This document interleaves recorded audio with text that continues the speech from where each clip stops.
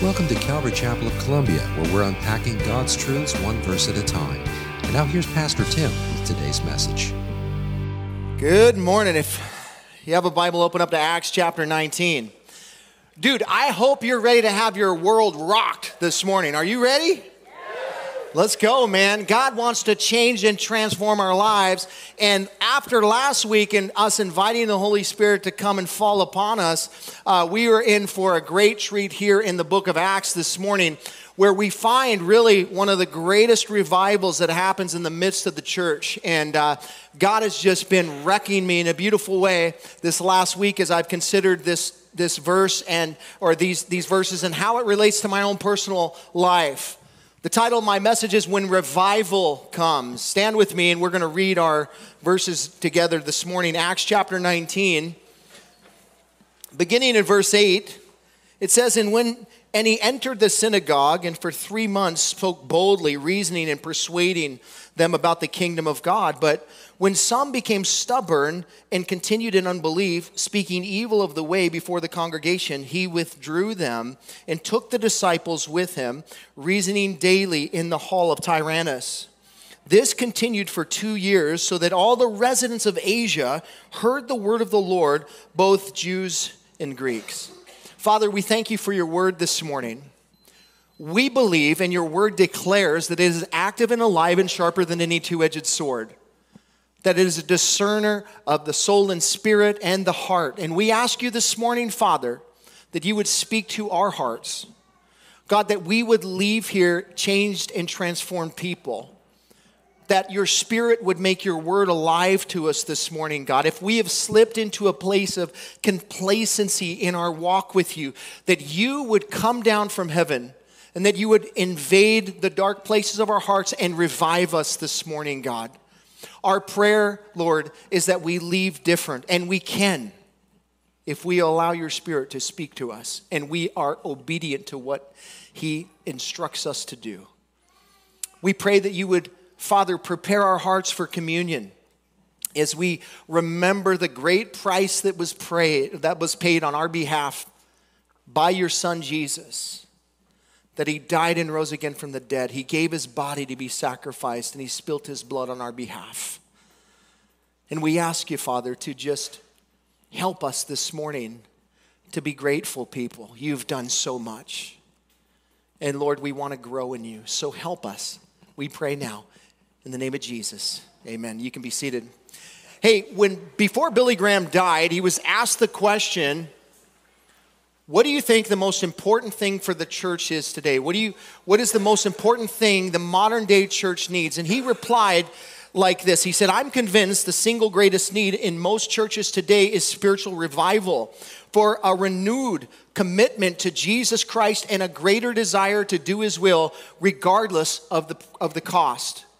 I think that Billy Graham was absolutely right relating to what the greatest need of the church is today. The modern day church has become diluted with spiritual apathy, rooted in worldliness and humanism.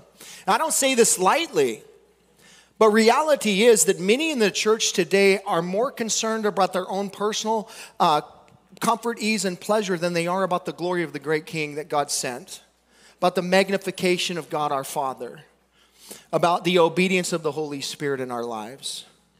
So many lack care for the lost and the hurting. And that happens because we're blinded by our own selfish pursuits. Seeking the presence of God has become more an event than it is a lifestyle in the church these days. Sadly, many believers will never fully experience the presence of God because their sin has separated them from God. I don't know if you are aware of this, but even as a believer, sin separates you from God. You break your fellowship with God when you sin. For the unbeliever, someone who hasn't come to Christ, they're separated from God from the start.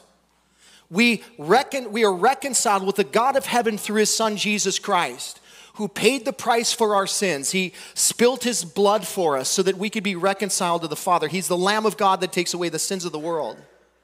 But as believers, as we operate here in this world and we continue to mess up, anybody mess up in this place today? Just a couple of you, so you're all liars, so you can just But reality is we all mess up. What happens when we mess up?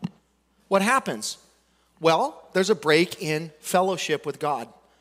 There's a break in fellowship with God. This is what John is explaining in the book of 1 John chapter 1, verse 6. He said, if we say we have fellowship with him and we walk in darkness, we lie and do not practice the truth. The reality of it is that if we are walking in darkness, if we are sinning and there's unrepentance in our heart, that we are not in fellowship with God. What brings us back into fellowship with God is repentance. Do you know repentance ultimately is a practice for believers, really? It's ultimately a practice for believers to be reconciled to, not reconciled to God, but be placed back in right fellowship with God. Believers need to be placed back in right fellowship with God through repentance. John goes on to tell us this. This is the remedy for our problem here. He tells us in 1 John 1:9, just a few verses later, if we confess our sins, God is faithful and just to forgive our sins and cleanse us from all unrighteousness. Isn't that a beautiful verse? Aren't you glad that it doesn't say, well, you're just stuck? Aren't you glad that it doesn't say there's no hope for you? But yet there's a remedy for your break in fellowship with God, and it's called repentance. Just to confess your sins to him, to turn your heart back to him. So why are so few unrepentant in the church today? It isn't because the Spirit of God isn't convicting people of this. It's because people are resisting the work of the Holy Spirit in our lives. Revival requires repentance. Revival requires repentance. I don't know if you've been praying for revival in your own personal walk, but if you're unrepentant, you're not going to get it. Revival requires repentance. It requires an invasion of God into your heart, into those dark places where he wipes you and he brings those things out so that you confess them to him, so that you can be put back into right fellowship with God. That's his desire for you. Man, I am set ablaze this morning because God is wrecking me in this way. Man, I'm confessing my sin to God. God is turning his heart back to me. I'm turning my heart back to him, rather. And it's just an amazing thing that he's doing in my life. And I don't want to leave this place. I want to stay right here. Listen, if you're not there this morning, get there. Get there. God is inviting you into a deeper relationship with him this morning. He wants to be so intimate with you, but here's the reality is if you're not repentant, you won't experience it. Really, he's taken the steps towards you. The question is, will you respond? Will you respond to him this morning? Will you give him all that you have to give him this morning, including your filthy rags, your dirty laundry, all of that? He wants it all. He wants it all. He wants you to just come clean with him this morning. And if you'll do that, you will experience spiritual revival. This is what Billy Graham was talking about. It was J. Edwin Orr, who is the scholar, pastor, and revivalist, who explained revival in this way. He said, revival is not some emotion or worked up excitement. It is rather an invasion from heaven which brings a conscious awareness of God. When the people of God have a conscious awareness of God, you know what happens? Repentance. That's what happens. When you come into the presence of God and you understand you're in the presence of God, and we all would say we understand that this morning, but our responses would say we don't. Because when we are in the present consciousness of God, it requires us to bow low. It requires us to confess our sin. And so most of us, what we do is we sort of get there, but not really. We kind of live in that place, but not really. He has so much more for you, and he desires that for you. Listen, what I know is this, that revival will not come to the heart of a person who has little desire to experience it. It will not come to your heart if you don't want it. But if you do want it, I can guarantee you, and that's a big thing on my part. I have no power to do this, but I believe the Word of God says that I have authority to say this, that I can guarantee you it will happen. I can guarantee you that if you turn your heart to God and you ask him to invade your heart, he will. He absolutely will. Why can I say that with confidence? Because that's his will. That is his absolute will for your life. To be the most intimate thing in your life, to be the one thing that sits on the throne, the one thing that the affections of your heart, everything that you are towards him. That's his desire for you. And a person that is in that place can expect to be wrecked in a beautiful way. Revival is essentially like a wrecking ball of holiness that just comes on in and it just wrecks you in a beautiful way, and I love it. But in preparation for my message, I was reading about the revivals, the past revivals, and how God has moved in just incredible ways through the people of God who just begin to seek the holiness of God and his presence and such, and how he just came upon these people. And one of them, you're probably familiar with the Welsh revival of 1904. Now, interesting enough, Wales at the time was in a kind of a similar place I think Christianity is today. Said the Christians in Wales were consumed with worldlyism and humanism. One pastor described the spiritual condition of the church in this way. He said, while the church sleeps, the enemy busily sows tares among the wheat. Nothing short of an outpouring of the Spirit from on high will uproot them and save our land from, listen to this, becoming prey to atheism and ungodliness. Is that not the state we're in as a country? A state of atheism and ungodliness?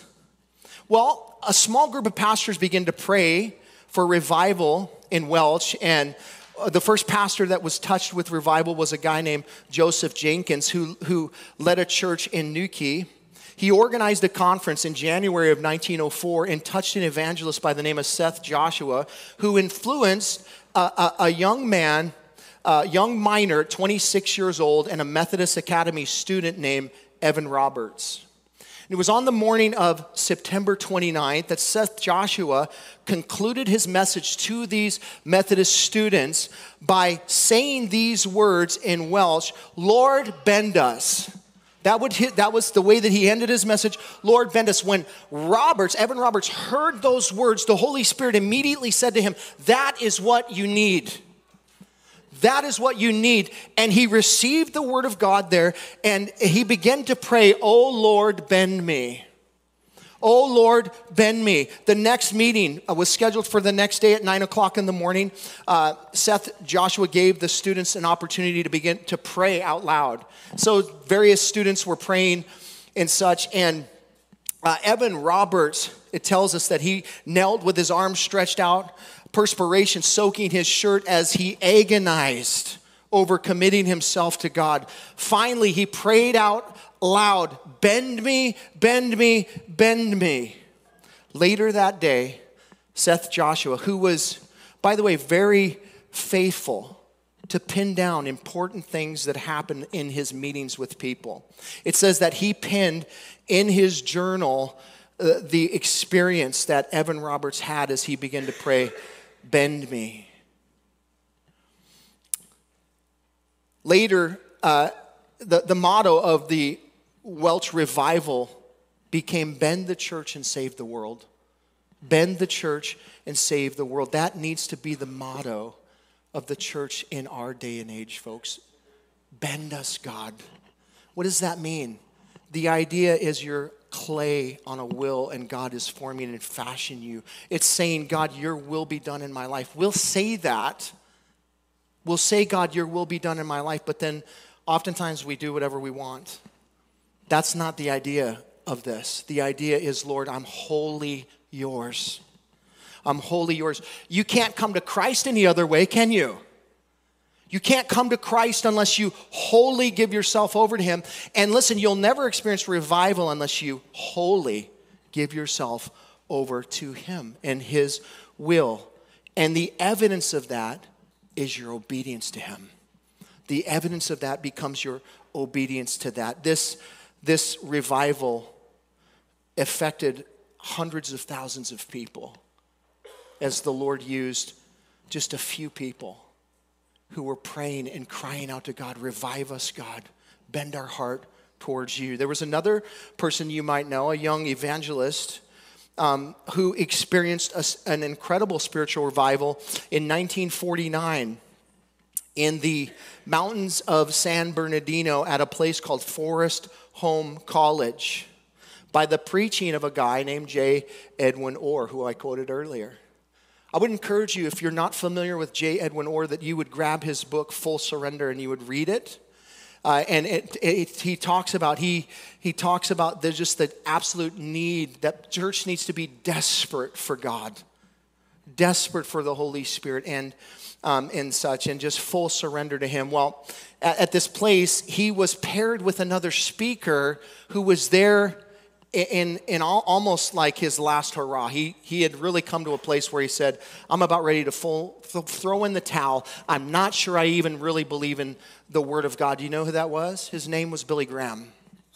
He showed up at Forest Home College completely wrecked spiritually. Young evangelist, not really experiencing the things that he thought that God had for him, and he was not hearing from God. And he's a speaker at the conference. That goes to show you, just because a person stands in the pulpit doesn't mean that they're experiencing the presence of God. He had a place of dryness in his walk, and that happens. It was J. Edwin Orr and his preaching on spiritual revival that struck a chord in Billy Graham's heart. Later, one night in the evening, about 1 a.m., Billy Graham met J. Edwin Orr outside. They were talking, and they spent about 30 minutes talking about, the really Billy Graham's situation and where he's at with the Lord and such. And J. Edwin Orr just said, dude, you just need to surrender. I'm pretty sure he called him dude. I'm not 100% on that, but I think he might have. But anyway, he said, you need to surrender to God. That's what you need to do. Billy Graham took a walk into the woods. Apparently there's a rock there somewhere that he laid his Bible down on. And he said, God, if your word is true, show me. And he just began to ask God questions. All his doubts, all the things that were going on in his life, he just laid them out before God. And he just humbled himself before the Lord. And he came back a changed and transformed person. The Lord, in that moment, gave Billy Graham a vision of a revival that he was going to lead, a crusade that he was going to start, and it was going to start in L.A.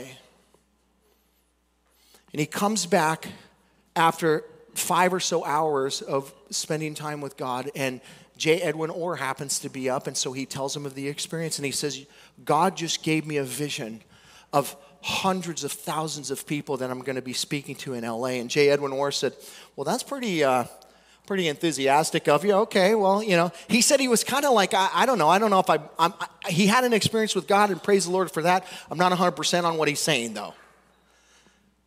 Guess what? September of 1949, that happened. The very first crusade of Billy Graham happened in L.A. 350,000 people showed up to a man that was unknown, really. To a man that really, didn't have the clout to pull like that, but the Lord was in it. It was the Lord doing the work. And Billy Graham, he said these words relating to what he experienced that night at Forest Home College. He said, I sensed the presence and the power of God as I had not sensed in months. Not all my questions were answered, but I knew a spiritual battle in my soul had been fought and won. Hey, are you struggling today? Are you not hearing from God?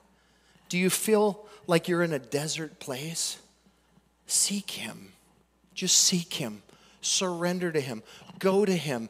Ask Him those questions. Don't slip into a place of complacency in your life and just exist there. That's not His will for your life. He wants to have a relationship with you. That means you come to Him and you lay those things out before Him. He's faithful, man, to speak into your life. He desires to use you, but He also requires surrender on your part. Well, revival has come in the hearts of many people over the history of Christianity. God has done amazing things in the hearts of many, many people. And I think He does an amazing thing, perhaps one of the most amazing revivals we find in the Bible. I would say outside of Ezra and Nehemiah and the children of Israel coming back into Jerusalem after the Babylonian captivity, and they hear the word of God. They're cut to the heart. They can't even stand before God. They're just so broken before when they hear the word of God go forward. That's what revival looks like. That's what it looks like. It's people broken before the word of God, repentant before the word of God. But here we find this also in the book of Acts chapter 19, and God is using the Apostle Paul. There's 5 things I want to show you in this text relating to when revival comes. The first thing is, notice that revival is tied to the preaching of the word. Verse 8, and he entered the synagogue and for 3 months spoke boldly, reasoning and persuading them about the kingdom of God. But when some became stubborn and continued in disbelief, speaking evil of the way before the congregation, he withdrew them and took the disciples with him, reasoning daily in the hall of Tyrannus.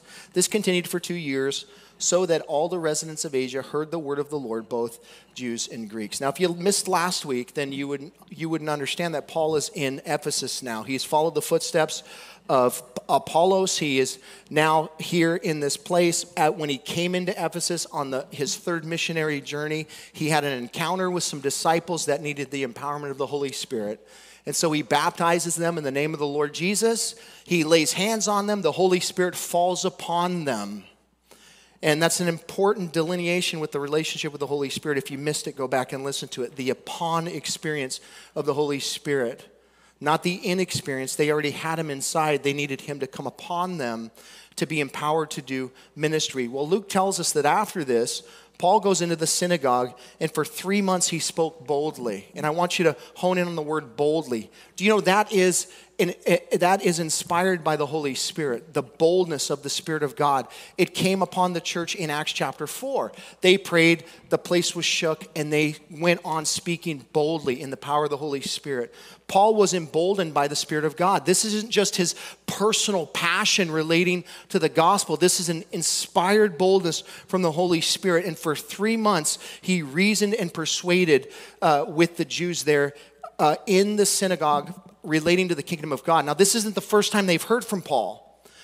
At the tail end of his 2nd missionary journey, as he's heading to Jerusalem, he stops in this same synagogue probably, and he speaks to them about the word of God. Remember, they are interested, they want to know more, but he has to leave. And so he says, hey, I can't stay, but Lord willing, if I'll come back if the Lord wills. And of course, the Lord did will. So for 3 months, he spent that time. And the idea of reasoning and persuading is it's a conversation.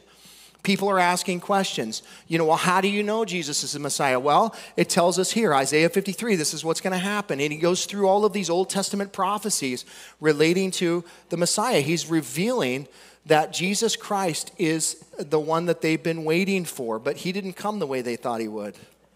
And so it tells us after a period of time they become stubborn in the ESV version. Literally, that word means they became hard-hearted.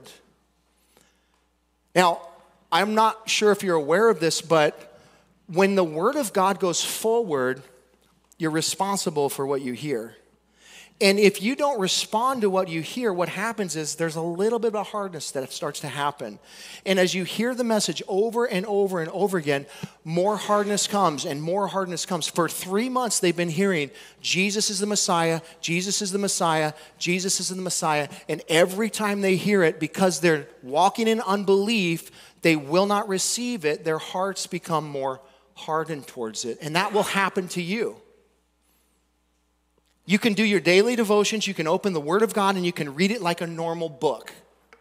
And you go, oh, that's nice. Oh, yeah, what an interesting story. And you don't receive anything that it has to say to you, but you're responsible for what you read. You're responsible for the information that the Lord has been given to you. And his desire is that you would apply that to your life because it's what's best for you. But the more you hear the Word and the less you do with it, the more hardened you become to it. Your senses become dull. Your spiritual senses become dull. Your hearing of the Lord becomes dull. Are you not hearing from God today? Maybe it's because you have a hardened heart and you've not been responding to the Word as it's been going forward. You've been rejecting the Holy Spirit. You've quenched the Holy Spirit. You're not listening to what he has to say. Well, Hey, listen, if that's you this morning, the remedy is simple. Repent. Just tell him, Lord, I'm sorry for not responding to you. I'm sorry for not listening to you. Do you know, in the Welsh revival, when the Spirit fell upon the people, many people began just confessing, Lord, I'm sorry that I didn't go to India when you called me to go to India. I'll go now. And people just began to respond to the words that they were receiving from the Lord, but they were walking in disobedience towards. And so it's just such an amazing thing. But these guys were unwilling to yield to the Spirit, yield to the truth. And so they continued in unbelief. It's a choice. It's an absolute choice. You can continue in unbelief if you want to. God doesn't want you to, but you can. It's a horrible choice, by the way. And it tells us because of the condition of their heart, where they were relating to the Messiah, that they begin to speak evil about the way. The way is a reference to Christianity.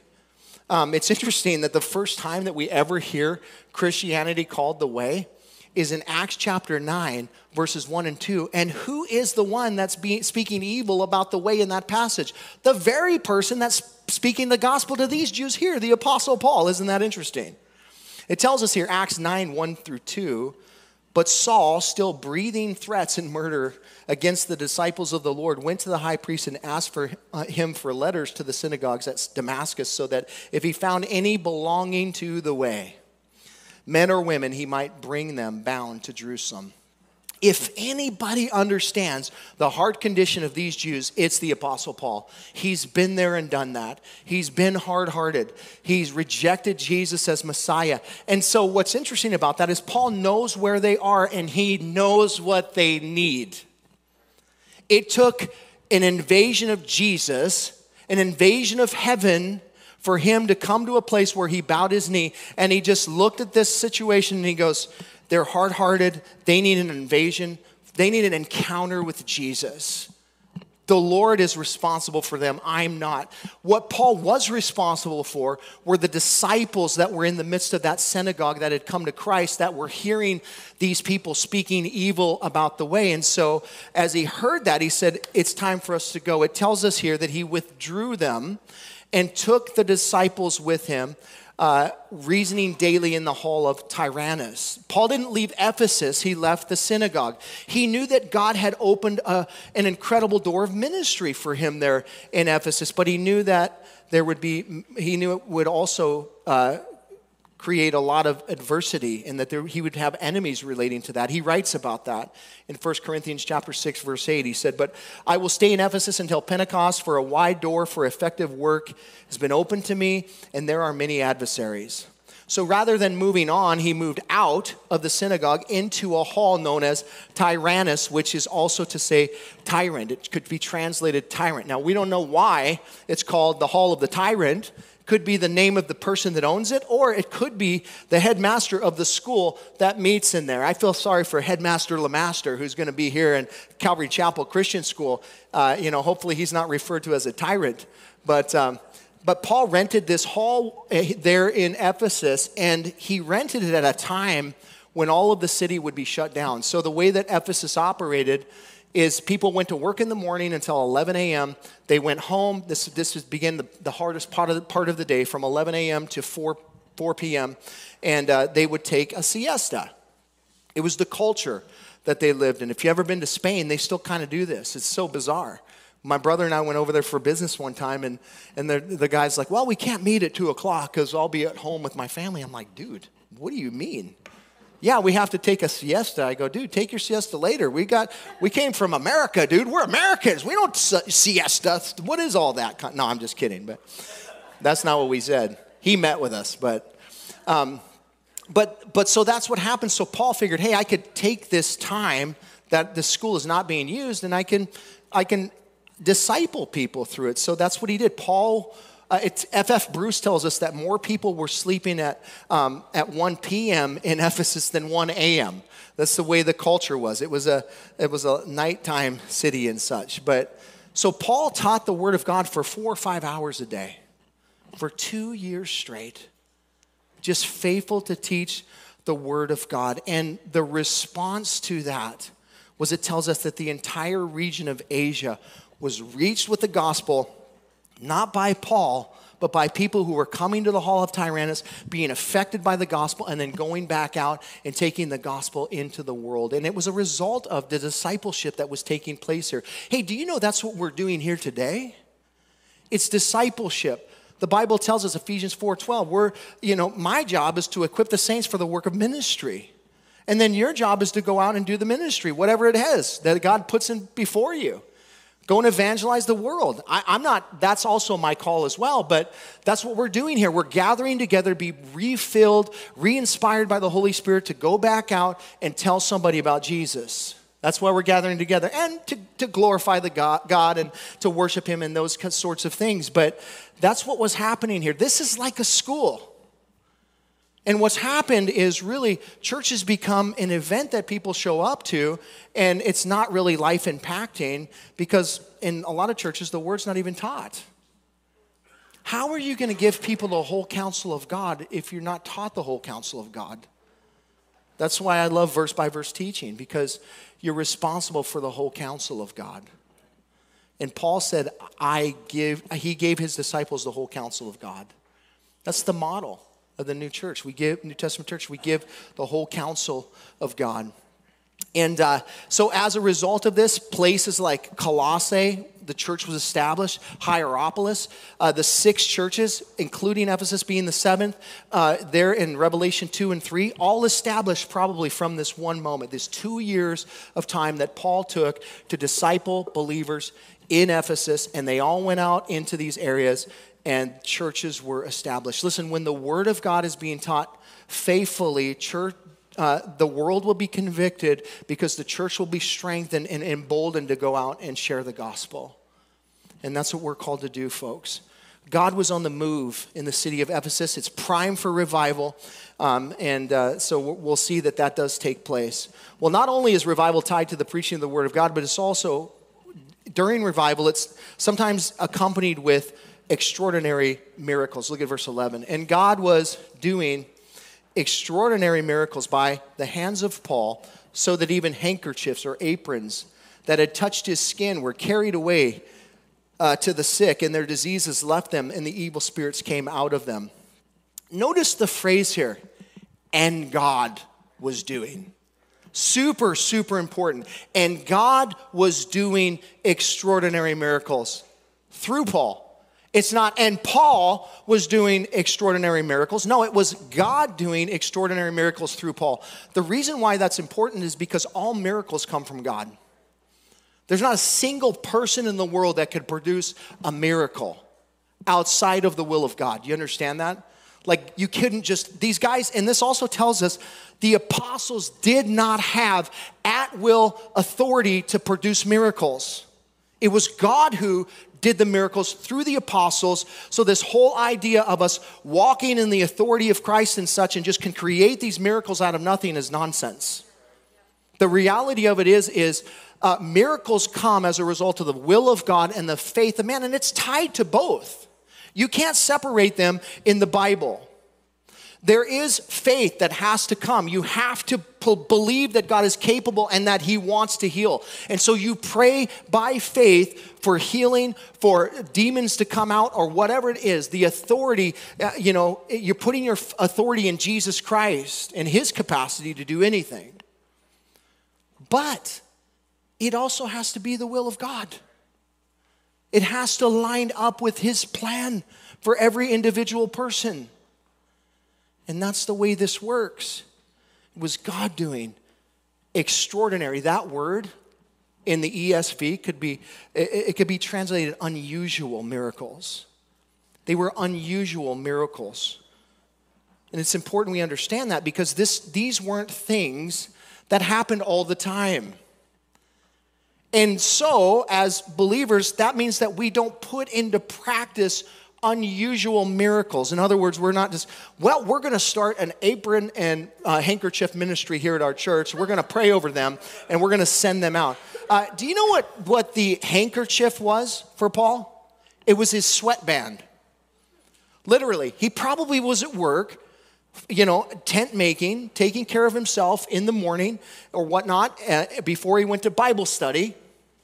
And somebody came and said, Paul, this person's sick. They need you they need you to come and pray over them. Will you come pray over them? He's like, dude, I can't. I'm so busy right now. Here, just take this. And he like gives them his sweaty sweatband, and they're like, what? Okay. Here, Paul said, put this on. And he's like, dude, this thing's all wet. Yeah, it's his sweat. It's okay, though. You're going to be healed in Jesus' name. Could you imagine? And then he said, dude, just take my apron, man. I can't do that right now. Just take the apron and go. It's quite funny, I think. But how impactful is this? I want you to understand that the miracle itself wasn't contained in the handkerchief and the apron. You know that, right? It was contained in the faith of the person who would just receive it. So, in other words, we shouldn't have a handkerchief and apron ministry. Right? It was just something that God did. What I'll tell you is that in revival, though, God does unusual things. He does unusual things. And so the church oftentimes standing back as the judge is like, well, that's not biblical. That's not in the Bible. Well, is God allowed to do things that aren't in the Bible when he's moving in a specific way? Is he allowed to do those things? It's not to say that everything that's done in these moments also is from God, because that is also not the case. How do we know? Where's the discernment relating to that? I would say it all points back to who's being elevated through whatever is happening and what the effects are of that later. Like, in other words, if God is magnified and people are confessing their sins and they're coming to Christ and all of these kinds of things are happening, I would say that's of God. The devil doesn't do that kind of stuff. God does that stuff. You know, when Ashbury happened here in 2023 in February, and, it was kind of interesting to sit back and watch the church respond to that. Wasn't it? It's kind of like people were like, I don't know if that's God or not. I mean, dude, people were repenting of their sin. Is that the devil? People were coming to Christ. Is that the devil? Now, I'm not saying everything that happened there was of the Lord, but it seems to me that the Holy Spirit was moving in that. I mean, who am I to? I'm just seeing the effects of what's happened there. And we'll know longer term as testimonies come out about that moment, of what happened there, what God was doing. But man, if we become so hard-hearted towards the Spirit of God and kind of judgmental relating to the way that God is supposed to do it, then who's Lord? I think we have to yield to him and say, Lord, if this is of you, reveal yourself in these moments. Do what you want to do. This moment here reminds me of the same kind of thing of the woman with the issue of blood. Remember, she said, oh, if only I could touch the hem of Jesus' robe, then I'd be healed. Or the person that said, man, if only Peter's shadow could fall on me, then I would be delivered from these demons. It's the same idea. These aren't things we put into practice in the church. Number one, I hope that you would never, ever think that my shadow could do anything, because, man, it can't do anything. I know you know that already, so I didn't even have to say that. But it was just an unusual thing that God did to draw people to himself and to bring glory to his name. And so I love the way David Guzik explained this. He said, we should receive whatever is proven to be from the hand of God. But we pursue only that which we have a biblical pattern for. And I think that is absolutely right. I think I think this is erring on the side of caution relating to miracles and such. And I think that's a good way to do it. It's not, Lord, I'm unbelieving, but it's, Lord, I don't want to step into error, but I believe you can do anything. So do what you want. And then the evidence of that, if it's your hand, who's being elevated, and what are the effects of that? That's the way I judge those things based on your word. Well, God does certainly do unusual things in this miracle, and we see that in this moment how this draws not only negative attention but also positive attention. What do I mean? Well, with revival, the one thing that you can expect is spiritual warfare. Look at verse 13. Then some of the itinerant Jewish exorcists undertook to invoke the name of the Lord Jesus over those who had evil spirits, saying, I adjure you by the Jesus whom Paul proclaims. 7 sons of a Jewish high priest named Sceva were doing this, but the evil spirit answered them, Jesus I know and Paul I recognize, but who are you? And the man in whom was the evil spirit leapt on them, mastered all of them, and outpowered them, so that they fled out of that house naked and wounded. Now, it's so interesting what happens here is the move of God begins to happen. God is doing amazing things through this school and stuff. The enemy shows up, and he always will. He always will show up. He will always try and thwart what God is doing. And God, being 100% sovereign, allows that. He allows that at times. And so here we find these sons of Sceva. We don't know who he is. There is no Jewish high priest named Sceva, by the way. So who knows if he just said he was or where that came from. We don't know. But here these guys are itinerant Jewish exorcists. They travel around with their little exorcist bags, and they're like, does anybody need demon casts out of them? We're here for that. For a fee, we'll do it for you, kind of thing. And so it tells us that they came across this man that had evil spirits within them, and they tried to use the name of Jesus to cast the demon out because they saw the effects of the handkerchiefs and the aprons demons were coming out of people as a result of that. And they thought, well, they knew it wasn't the power of the handkerchief or the apron. They knew it was the power of the name of Jesus. So they said, well, I adjure you by the Jesus whom Paul proclaims, And it was a common practice, by the way, in this world to invoke the name of a more powerful spirit in an attempt to expel demons. So they adopted the name Jesus into their little ceremony that they would do. And it didn't work out for them because here's what happens is the demon speaking through the man says, Jesus I know and Paul I know, but who are you? And it tells us that they go on to get the tar beat out of them and strip naked, and they end up fleeing the scene. I happen to have, and this became known to all in that area. I have a clip from the Ephesian Times here of this event, and it tells us, the caption under that says, man with evil spirit kicks butt on the 7 sons of Sceva, leaving all 7 battered and naked. So there you go. The moral of the story of this, by the way, is that you can't claim authority in the name of Jesus if you don't have a relationship with Jesus. You can't claim the power of Jesus if you're not in personal relationship with Jesus. That's not the way it works. You can't just, his name is not just something that we can just use, flippantly, regardless of who we are. We have to be in personal relationship with him, and then his name becomes power in our lives, and we can utilize his name. It's a right. It's a right by way of salvation to use the name of Jesus. God has gifted you with that capacity, but not just everybody can do that. And that is the point of this. This really backfires on the enemy, by the way. Look at what happens in verse 17. And this became known to all the residents in Ephesus, both Jews and Greeks, and fear fell on them all, and the name of the Lord Jesus was extolled. Also, many of those who were now believers came confessing and divulging their practices, and a number of those who had practiced magic arts brought their books together and burned them in the sight of all. And they counted the value of them and found it came to 50,000 pieces of silver. That would be the equivalent of about $5.5 million today. So the word of the Lord continued to increase and prevail mightily. One of the purest elements of spiritual revival is the renunciation of sin. This is one of the purest elements of spiritual revival. People casting their sins upon the Lord, upon the cross, asking God for forgiveness. And that's what we see here.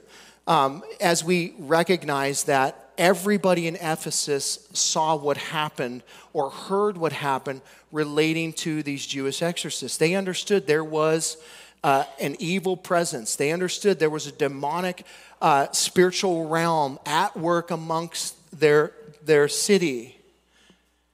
And it tells us they also knew that there was power in the name of Jesus and that he was over all these things. So it tells us great fear fell upon these people. They understood where the power lies. They understood who it is that they should put their faith in.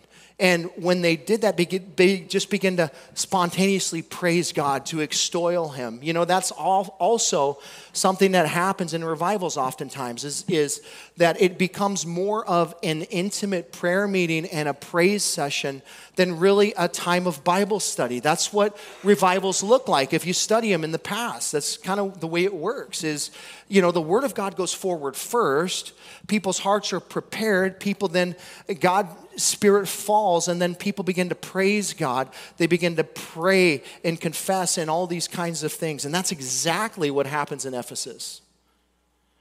Not only did the fear of God fall upon the people, which I would say, God, please, may your fear fall on your church again. May we have a proper fear of who you are. And again, that happens when we have a conscious understanding of the presence of God in our life. But then it tells us that they did praise the Lord, but they also renounced their sins. It tells us here that many came. Now believers came. It's important you understand that. Believers came. Believers came, what? Confessing and divulging their practices. People began to publicly confess their sins in these gatherings or whatever, wherever they were. People began to confess their sins, to divulge their practices, their daily life, the thing that was going on in their lives. That is also an element that happens in revival. People begin to publicly confess, Lord, I've blown it before. Anybody ever blown it in here before? There's just a couple of you, so the rest of you are liars, so you just blew it. If you were hoping you could get to heaven on your good works, you just blew it. I'm sorry, but seriously, we all blow it. Therefore, we all need to repent. We all need to do these things. Believers were coming. It's not abnormal here.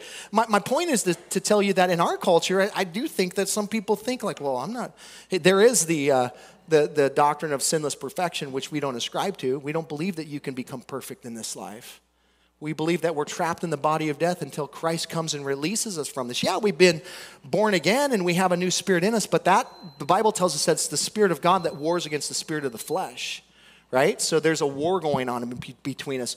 We all have two personalities. Some of you have way more than that, but just a couple for most of us. And we're at war. There's an enemy within you, and it's the flesh. It wants to devour you.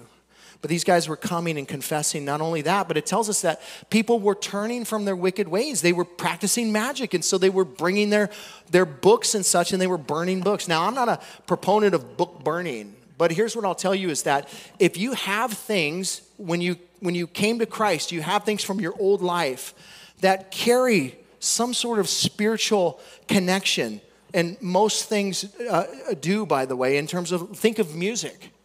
You ever listen to the music you used to listen to before you got saved? You're like, oh man, I'm going to go back and listen to this song. And I'm like, yeah, wait, what is he saying?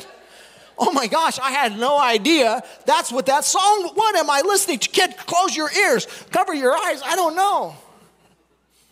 I had a friend that got saved and he had thousands of dollars worth of, I'm not 100% if they were 8 tracks or CDs or records or, cassette tapes. They definitely weren't MP3s or beyond, right? So he wasn't streaming. This is a long time ago. But he had thousands of dollars of this stuff. And he said, dude, I'm going to burn them. And I go, bro, why are you going to burn those? This was early on in my walk. I was like, why don't you sell those things? At least you could get some money for them. And he said something that I'll never forget. He said, why would I transfer something that the enemy has used in my life to bring demonic presence in people's lives when, for a little bit of money? And I thought, whoa. Because music is incredibly spiritual. The enemy uses music in a huge way. And I talked about this before. Your emotions change when you listen to music. You can get sad, mad, whatever. A lot of different emotions that go through that. There's something there in the music realm that the enemy can use. We're not even going to get into frequencies and all that kind of stuff because I'll blow your mind, folks. But reality is that there's a lot of things in our past that maybe carry some spiritual, connection. And I'm not to say that, that's why it's important that we are aware of the things that we allow in our home. that we don't let, are you letting stuff in your home that doesn't belong, that's not elevating and glorifying to God? I'll be first to say I have. And this teaching here really rocked me and what I'm going to be viewing moving forward. Because I'll tell you, what you view matters. I was just having dinner with the Fergusons a couple days ago, and I was telling them, you guys ever watch, Dave Portnoy, Barstool guy? He does pizza reviews. Whatever reason, this came on my YouTube feed. So I started watching a ton of them. One bite, everybody knows the rules, and he's out beside this bar or whatever, this pizza joint, and he's doing a review of pizza. Guess what? After about 2 days of watching hundreds of these things, I'm like, dude, I want pizza so bad. I just want pizza so bad right now. And now every time I see a pizza review on my thing, I'm like, God, please help me. Don't let me, I can't eat pizza, Lord. It's wrong, Lord, help me. Because it feeds your desires, doesn't it?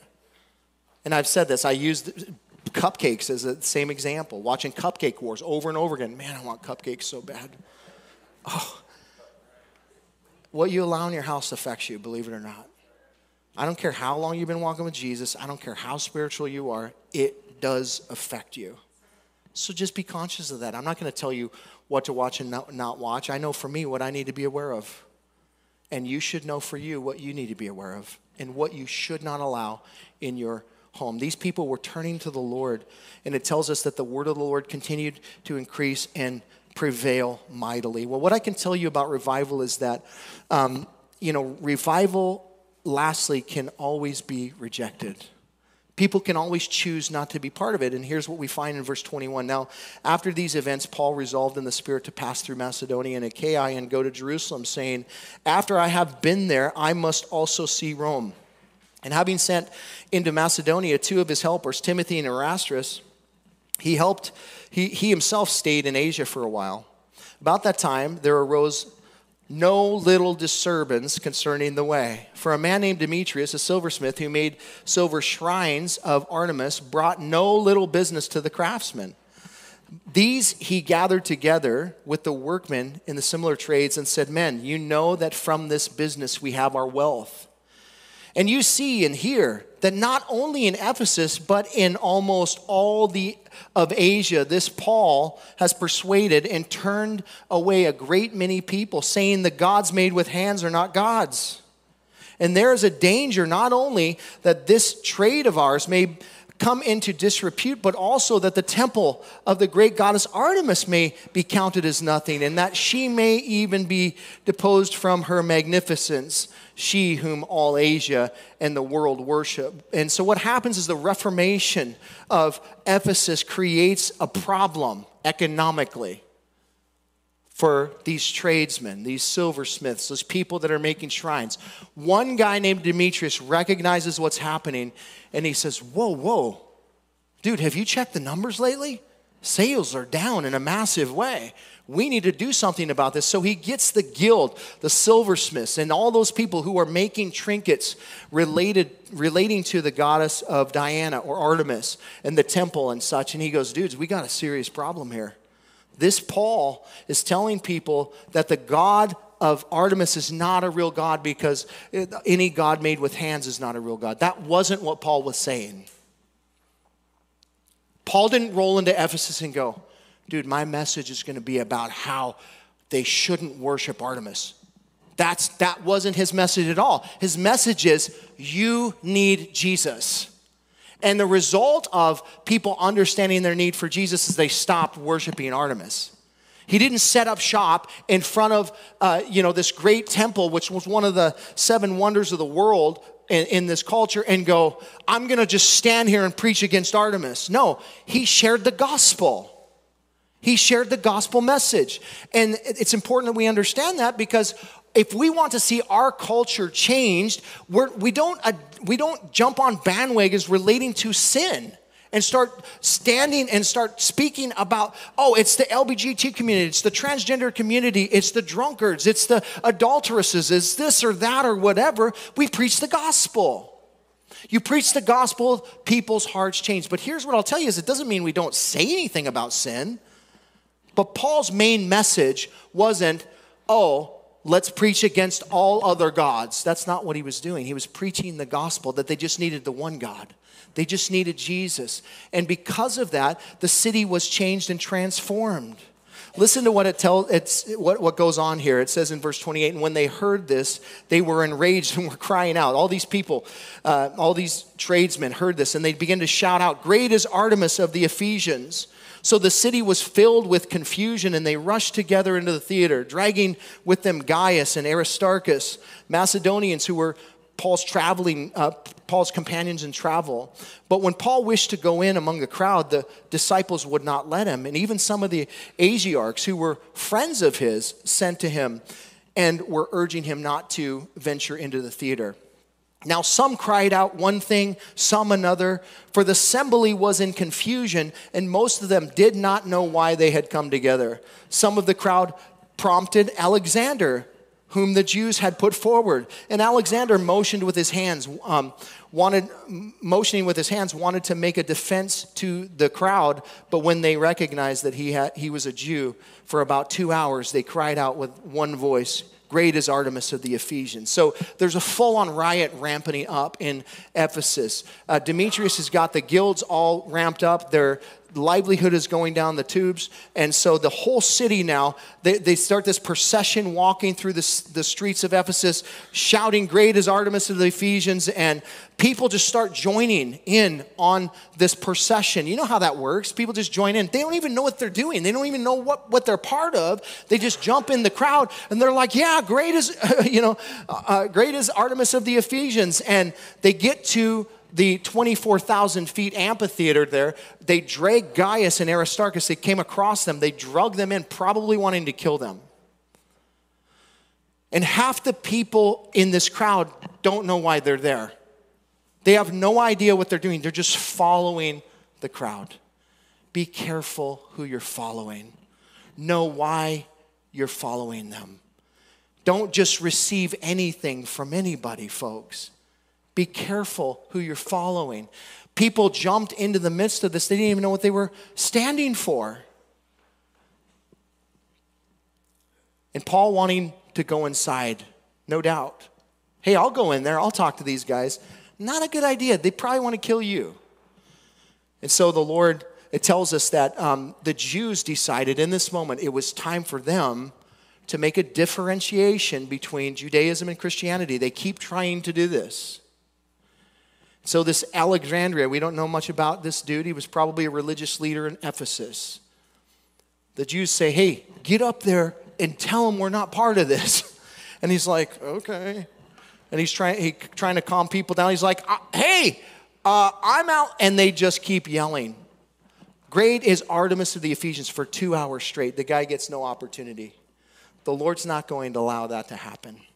The Lord's in control of these things. But look who is able to get the crowd under control. Look at the verse 35. And when the town clerk had quieted the crowd, he said, "Men of Ephesus, who is there that does not know that the city of Ephesus is temple keeper of the great Artemis, and of the sacred stone that fell from the sky?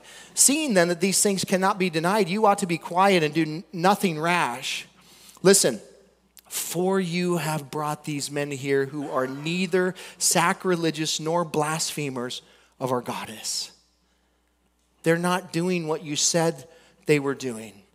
"If therefore Demetrius and the craftsmen with them have a complaint against anyone, the courts are open and there are proconsuls. Let them bring charges against one another. But if you seek anything further, it shall be settled in the regular assembly. For we are in danger of being charged with rioting today, since there is no cause that we can give to justify this commotion." And when he had said these things, he dismissed the assembly. So the town clerk is a liaison between the city council and Roman authorities. Ephesus is a free city, meaning they don't have a contingency of Roman soldiers there in the city that are ruling over things. They kind of allowed Ephesus to run its own city council and things, and then they put a town clerk over them that was to be the kind of the mitigator between the city council and the Roman authorities. Right? So what he says here is, as a result of what's happening here, my responsibility is to keep peace here. And so I have to judge what is happening. And he tells these guys, listen, what you're doing is wrong. First and foremost, he points them to the legend of Artemis here. And he tells them, you know that we're the gatekeepers of Artemis here in Ephesus, that we have the sacred stone that fell. What sacred stone is that, by the way? Well, apparently, when meteorites would fall, it had some association with Artemis here, and they would call them sacred stones. It happened in multiple places where they had temples or places of worship for Artemis. And when meteors would fall, they would grab those stones. Oh, these are sacred. How stupid is that? But anyways, that's what happened. And, there's no historical evidence that there was a stone there in Ephesus, but there's other than the Bible. So we know there was one. We don't know where it was, or it doesn't exist now. But there are other places that have them. There was a stone taken from Pessinus to Rome in 204 BC. There was also a stone found in Tarshish where there was a worship of Artemis. So,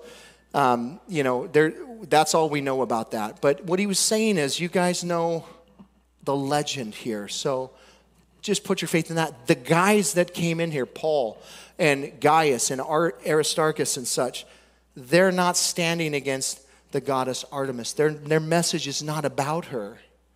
So stop it. If you have a problem, take it to court. There was a format that they were to follow when they had problems in that city. I love the way that he protects the Christians here in this moment. This is the Lord utilizing the right situation. He utilizing the authorities of the day in this moment to protect the Christians. And it says they're neither sacrilegious nor blasphemers of this goddess. So if you have a problem, go take it to court. And it tells us that after he said all of this, he just said, you're dismissed, and they just went along their way. It was like the Lord used this town clerk to bring peace in this moment, the thing the enemy was trying to rise up against. Why? Because God was massively at work in Ephesus. The Lord was doing great things in Ephesus, and the enemy was going to rise up. And I would say that, I wouldn't, now, obviously, the guy was concerned about, Demetrius was concerned about his wealth. And that could just be simply the flesh acting out against Christianity. Everything that happens is not demonic, right? Some of it is just a reality of the flesh. I would chalk this up to a fleshly thing that was going on as a result of somebody who their money was God. Their God was money. I was thinking, that did not sound right. Their God was money. That's his problem. That could be a fleshly reality. So in other words, we're not looking for a demon around every situation. They exist and they do work, and we see them in the passage, but also we are contending against the flesh, right? They're the flesh.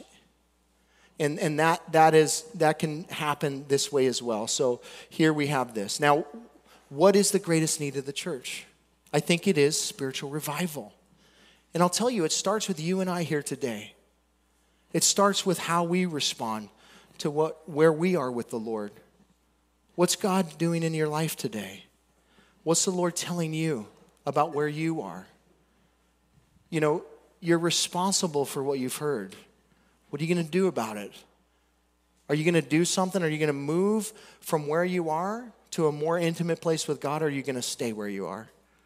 God wants you to move. He wants you to move closer.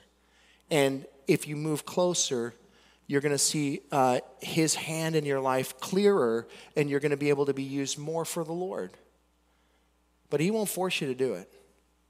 Where this starts, where spiritual revival starts, is it starts with a heartfelt prayer for the invasion of heaven in our hearts. Like, Lord, just come. The idea of, asking Lord to bend our will to his. Lord, have your way in me. Do what you want to do.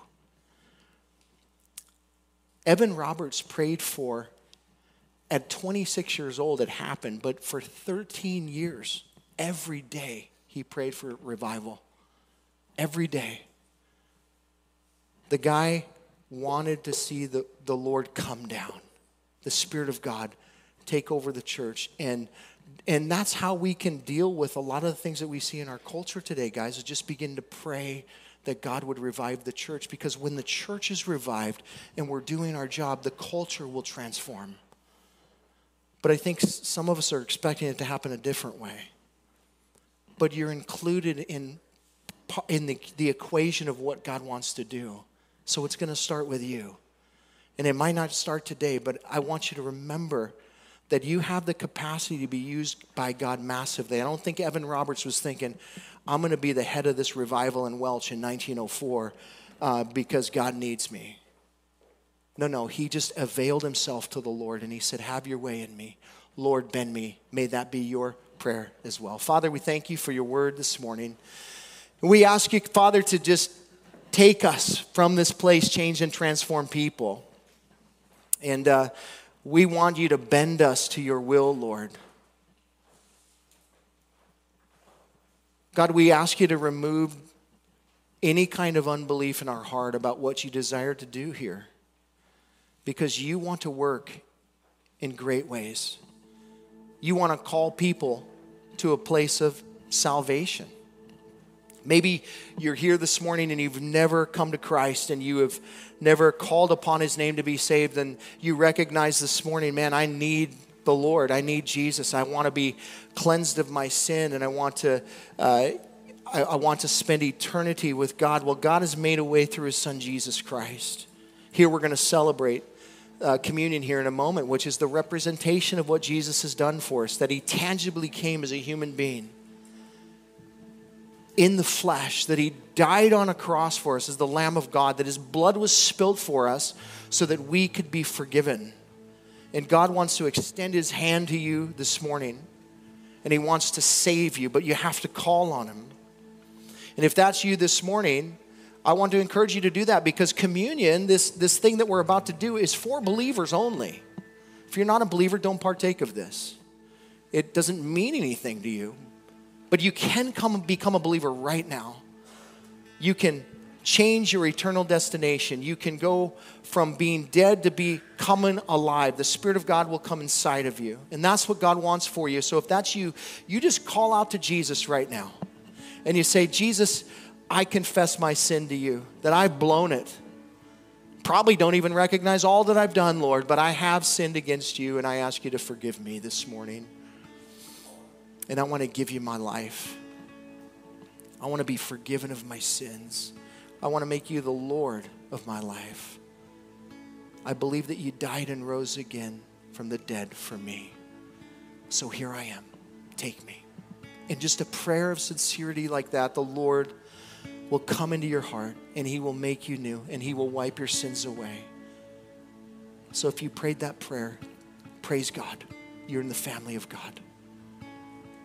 For the rest of us, that we would just stand before the Lord here in this moment, and we would just evaluate ourselves, and then we would respond as the Spirit leads us. Maybe it's repentance. Maybe it's just being thankful. Maybe you've forgotten to thank God for all that he's doing in your life, and you've slipped into this place of not being grateful to him. We'll return to that this morning. Let's just allow the Spirit to move in our hearts as we now just take these next few moments to remember what he's done in the sending of his Son. In Jesus' name. Thanks for listening. You can hear more of Pastor Tim's studies through the Word of God on our website, www.calvaryofcolumbia.org. Thanks again for listening, and we hope you'll join us again as we continue to study God's Word.